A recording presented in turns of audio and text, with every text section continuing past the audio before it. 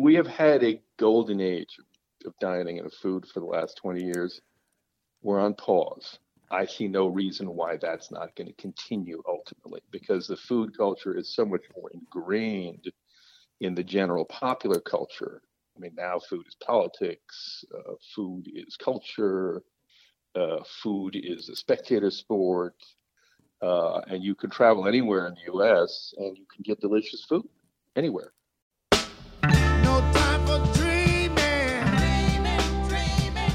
Gotta get on up, and do my thing. Welcome to Season 6 of Camille's Demi Hour. I am your host, Camille Broderick, and this is Nantucket's NPR station 89.5 WNCK. This is a half-hour show dedicated to the Epicurean world here on Nantucket and beyond. On the show, I interview guests who will share their inspiring and thoughtful perspectives and how they are leading the charge in the ever-changing landscape of food, wine, agriculture, and hospitality. I hope this show broadens your view of this great world we live in and helps you to engage with your community and support your neighbor. Cheers and welcome to the table. Come on.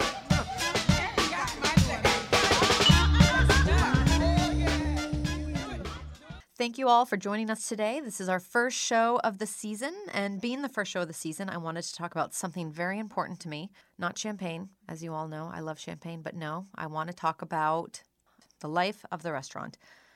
I have worked in restaurants for over 20 years, and I want to say that although there are many unknowns in this new frontier that we are venturing on together, and as much as we have heard how the restaurant experience, as we know it, may be changed indefinitely, I take comfort knowing that our hungry stomachs and our innate urge to bond with our fellow friend or diner over a meal is something that cannot be changed within us. We are forever at the mercy of food and will always come to the table to celebrate one gift or each other. And today on the show, we have someone who is a true food believer. That means he's not only a professional glutton, but someone who has dined out more in his life than many others combined, and yet is still hungry for more. He is not a chef or a restaurateur, but he is the restaurant critic of New York Magazine for over 20 years and has contributed to other great publications like The New Yorker and Condé Nast Traveler. He is someone who is resolute in his food quest, and I look forward to hearing this critic's opinion and perspective on the dining world and what the next revolution in food becomes. Welcome, Mr. Adam Platt. Thanks for having me. Yeah, thank you. It's my pleasure. It's wonderful. It's wonderful to be on Nantucket, even though I'm not in Nantucket. I love Nantucket. How can you not love Nantucket, right? How can you not love Nantucket? Well, the show is all about talking about the great food world on Nantucket. I always felt like it was a concentrated sort of Greenwich Village in my eyes because there was just such variety and some great access to great chefs and food. But let's begin the show with your story of becoming a restaurant critic. Last year, you put out a great book called The Book of Eating: Adventures in Professional Gluttony, which does a pretty great job explaining your well-trained palate and how this profession was a perfect fit for you. If I may start by quoting you from your book. I have a few great quotes from this book because, Adam, you're a fantastic writer. We always love to be quoted. It's a wonderful thing. So, all right. As far as I'm concerned, this whole show can be you quoting me, and I'll just sit here and listen. I'm more than happy to do that.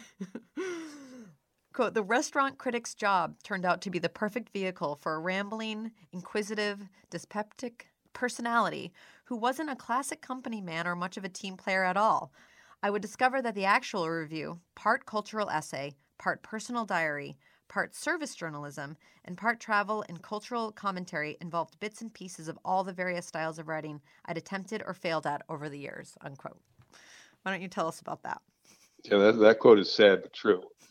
I grew up, as I say in the book, and the book is really a memoir of my life through food. I was born in Washington, D.C.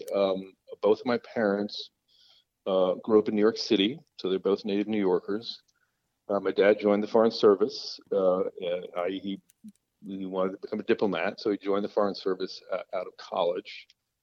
And very early in my life, I was born in D.C., but shortly after I was born, we moved to Asia. And so I spent most of my formative dining years in Asia, first in Taiwan, where both of my parents studied Mandarin because my father ended up as what used to be in those days called a China hand, a China specialist, and the Foreign Service. I think they still send their people to Taiwan to learn Mandarin. So we were there for 2 years. Lived in a small town called, it was not that small. So now it's a city, but a provincial city called Taichung. And this was in the 60s, and Taichung in the 60s was this great refugee camp for all of the failed capitalists who fled the Chinese Revolution. So the island was filled with well-known chefs and chauffeurs and diamond merchants, and so you could sample all these delicious kinds of Chinese food from all the different provinces, from Sichuan, from the northern cuisine, sort of the dumpling noodle cuisine of Beijing and the north of China, dim sum, everything like that. So me and my brothers, who were large, healthy eating individuals, literally coming from the U.S., where we basically subsisted on frozen dinners and casseroles, pre-war casseroles. We thought it was a heaven, and we sort of ate our way through Asia for the next 10, 15 years. And because my parents were New Yorkers, they were believers in the restaurant culture. So that wherever we lived, we went from Taiwan to Hong Kong. I ended up graduating from high school in Tokyo, from the American School in Japan. Wherever we went, they would cultivate this idea, that restaurants and dining and food were a window into whatever community and culture you happen to find yourself in. It was the easiest way to feel some sense of community and some sense of how the culture worked.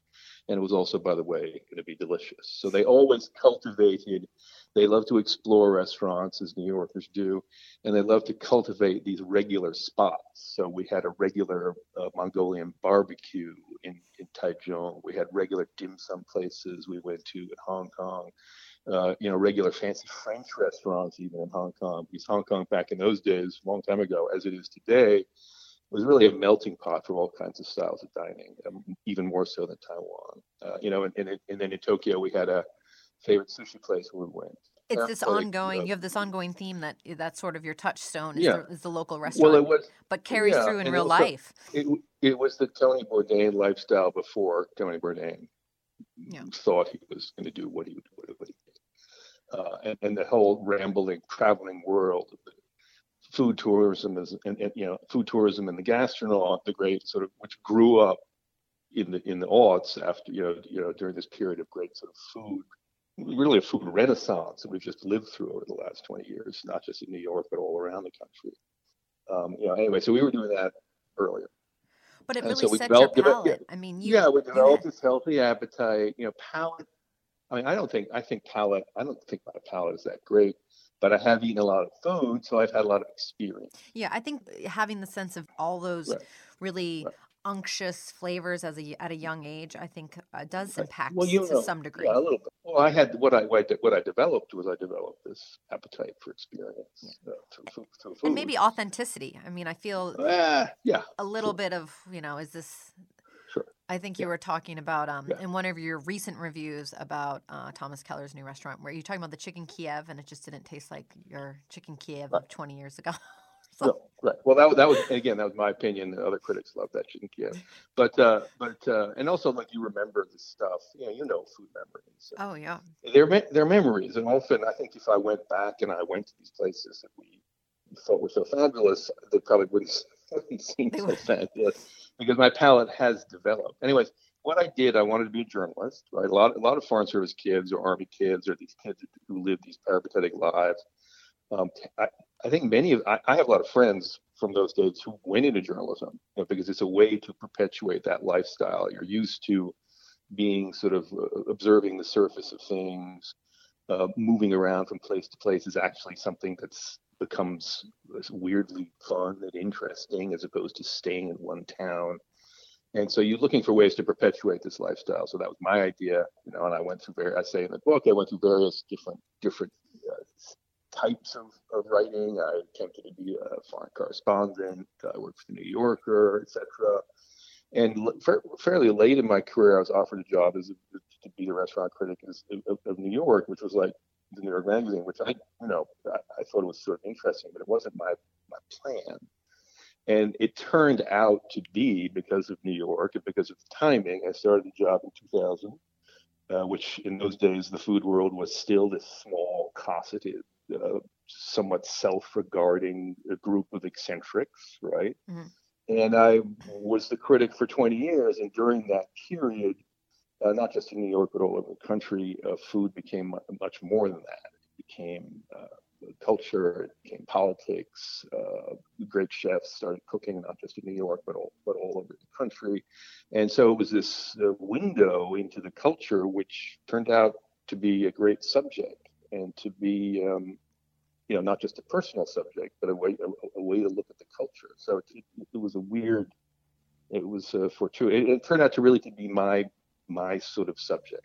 Yeah. And all writers are looking for their subjects, and I fell into mine. You never know. So from your experience, by the way, you never talk about how many restaurants you've been to. I wonder if you actually have that number, but it's thousands. No, but it's a lot. It's a lot. And I did. One of the reasons that I got the job, I think, is that I had written about. I was a writer for Condé Nast Traveler, which is a glossy travel magazine, and food would pop in. When given the chance to write about anything I wanted to write about, food would often pop in to it, and so that's I think how they got the idea. And so clearly, it was something that I enjoyed and liked to talk about and liked to write about. But I've never viewed myself as a great gourmet.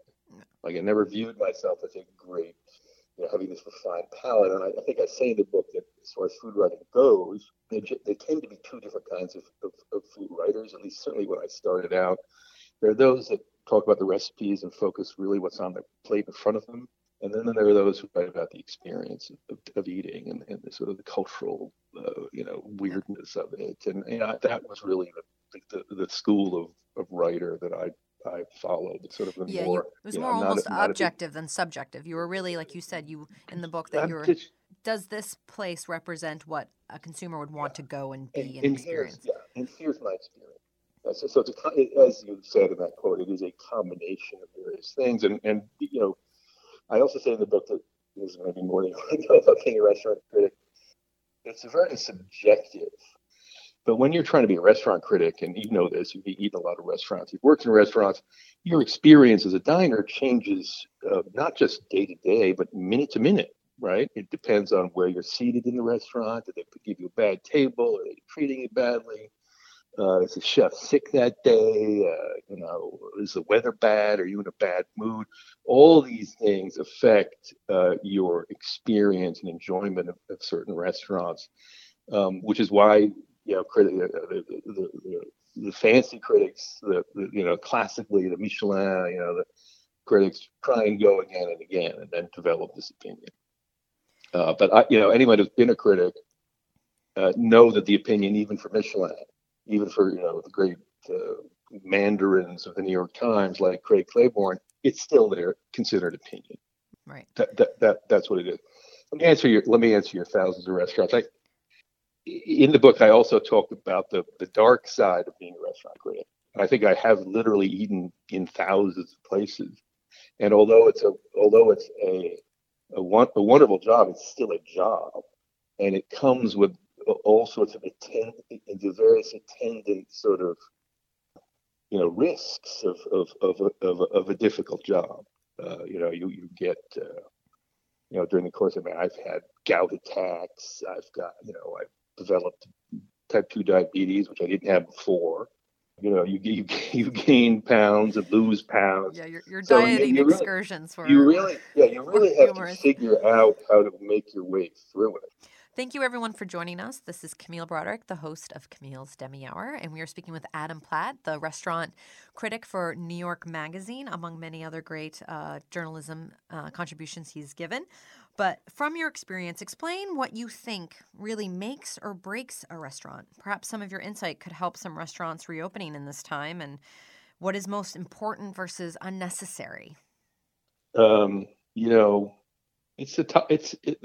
not easy to define because just look at the last 20 years and what when I started being a restaurant critic, the idea of not just the critics, well, really the critics, who then when I started being a restaurant critic, information was disseminated in a basic way, right?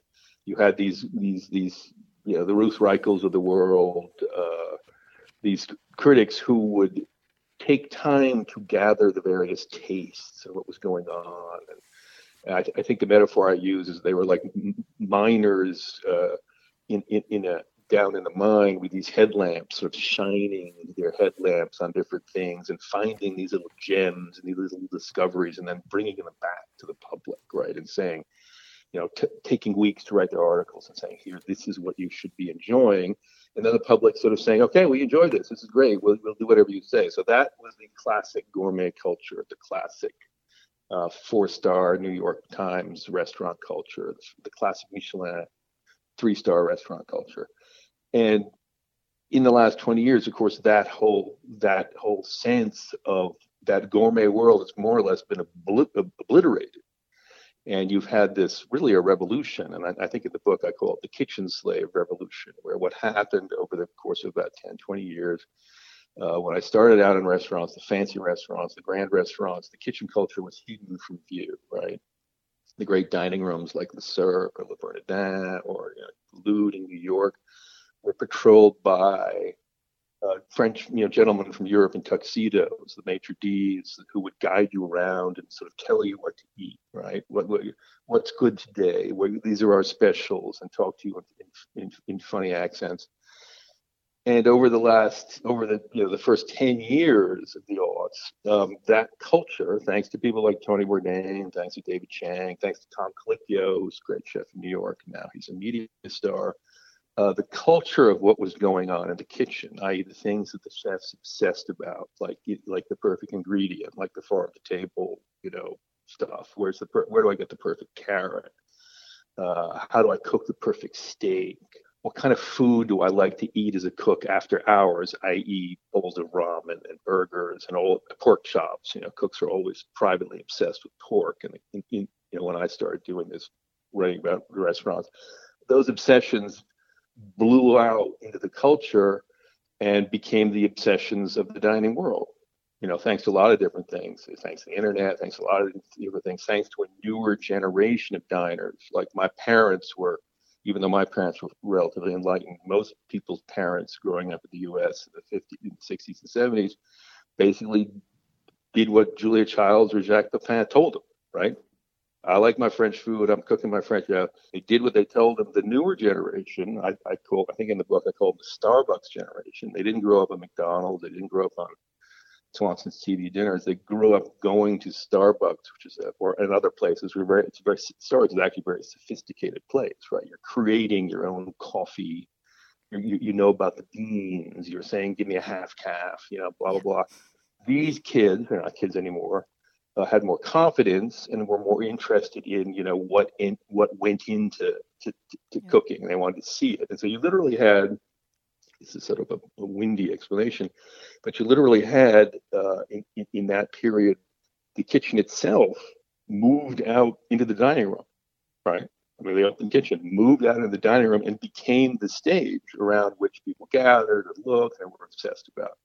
And so the whole idea of what made a great restaurant changed.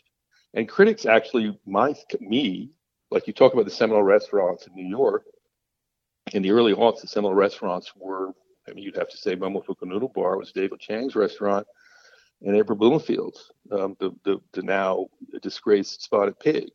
The gastropub model, which was another model of casual dining, but casual dining done in a very accessible, but also, expert style. And that became the way most people now eat. And that became sort of the model that traveled around the country. I'm sure in Nantucket, if you go to a restaurant, that's, you're looking at your fresh caught stuff. Maybe I think one thing that was in the book that was sort of resonated with me is that when you talked about the evolution of the food from into the farm to table with the Colicchios, with his craft restaurant, and with David Chang, and just one thing Dan Barber's another one, Yeah, and one thing they all shared was the philosophy of respecting ingredients and technique, and you chose those two words, and to me, those still resonate for what makes something great. You need great ingredients, and you need to know how to do it, how to work with them. And so that's your generation. As time goes on, as this great kitchen slave revolution gathered steam, and as you know, people like Tony Bourdain, who was the great Johnny Appleseed for the kitchen slave revolution, who spread this idea of simple food all over the world, and this is how you enjoy your culture. This is how as that gained speed, these restaurants became restaurants that a fancy critic in the olden days would have given, say, 1 star to, right? And I talk in the book about how critics hate the star system because it's this objective system on this subjective world. Right. Stars cause us all kinds of headaches. But those 1-star restaurants became the height of gourmet fashion. And the 4- and 5-star restaurants went out of business. Like a lot of the French-centric restaurants, the Le restaurants, the La restaurants, certainly New York, went out of business. And the ones that stayed in business, their clientele got old, they moved away, the rents got too high. There are a few of them that still survive today. They own their building, so they could afford to survive, and many of them didn't survive. So that's what's happened during my watch as a critic, and so this is a windy way of saying what goes into a good restaurant is different now than it was when I started. Yeah. Right, and so I think what goes into it now is what you're saying. Simplicity done with style, great ingredients. But you also need that, as in any artistic endeavor, and cooking is art, and it's art and theater, you need originality. Yeah. Right? Well, you also talk about accessibility and restaurants being like democratic in a way. Yeah. They're much more democratic, but in this one, you still need originality and you need talent. Like Period. You've been to, there's 1,000 farm-to-table restaurants. That style, which again was popularized in New York, because that's what happens. New York is the place, it's sort of the cultural bazaar where tastes are made and then disseminated out into the world. That style of dining, which Tom Colicchio didn't invent at his restaurant called Kraft, which opened in the early aughts, but he turned it into the height of New York snobbery. The idea that if you're having all your farmers, all your suppliers on your menu, and everything's ingredient based and simple, and getting all the frippery, all the sort of old-fashioned, old-world French frippery out of the production. That style is aped all over the place. Yeah. But it's not. As a critic, what you're looking for is a little touch of originality. Most people can tell, well, wow, this is really delicious. This is delicious. It's delicious food everywhere, but not everyone does it with this original twist. And by the way, things are changing again. Right, in the food press now, people want to know stories. They want to know where the chefs come from. They want to know. They want to talk about ethnicity. They want to talk about culture. It's evolving all the time. If you look at the dining food section of the New York Times, the stuff that's featured there now is just totally different than what was featured there 10 years ago. Thank you all for listening. This is the end of today's show. However, tune in next week to part 2 of our show with Mr. Adam Platt, the food critic for New York Magazine for over 20 years, as we continue our conversation about the state of restaurants and the next food revolution.